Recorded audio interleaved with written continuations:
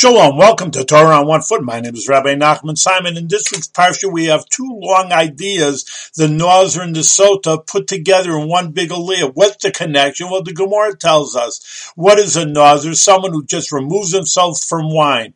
And what's a Sota? A Sota is a suspected adulteress. And how did she get to be so floozy? Just because she drank wine or probably anything else, but in those days it was wine.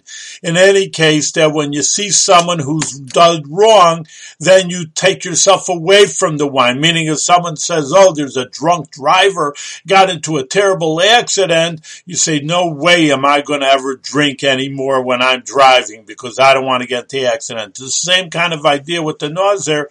The Nazir sees a Sota woman got herself in trouble by drinking, so he himself should say, stay away from the wine, it's no good for me, and it just leads to any trouble.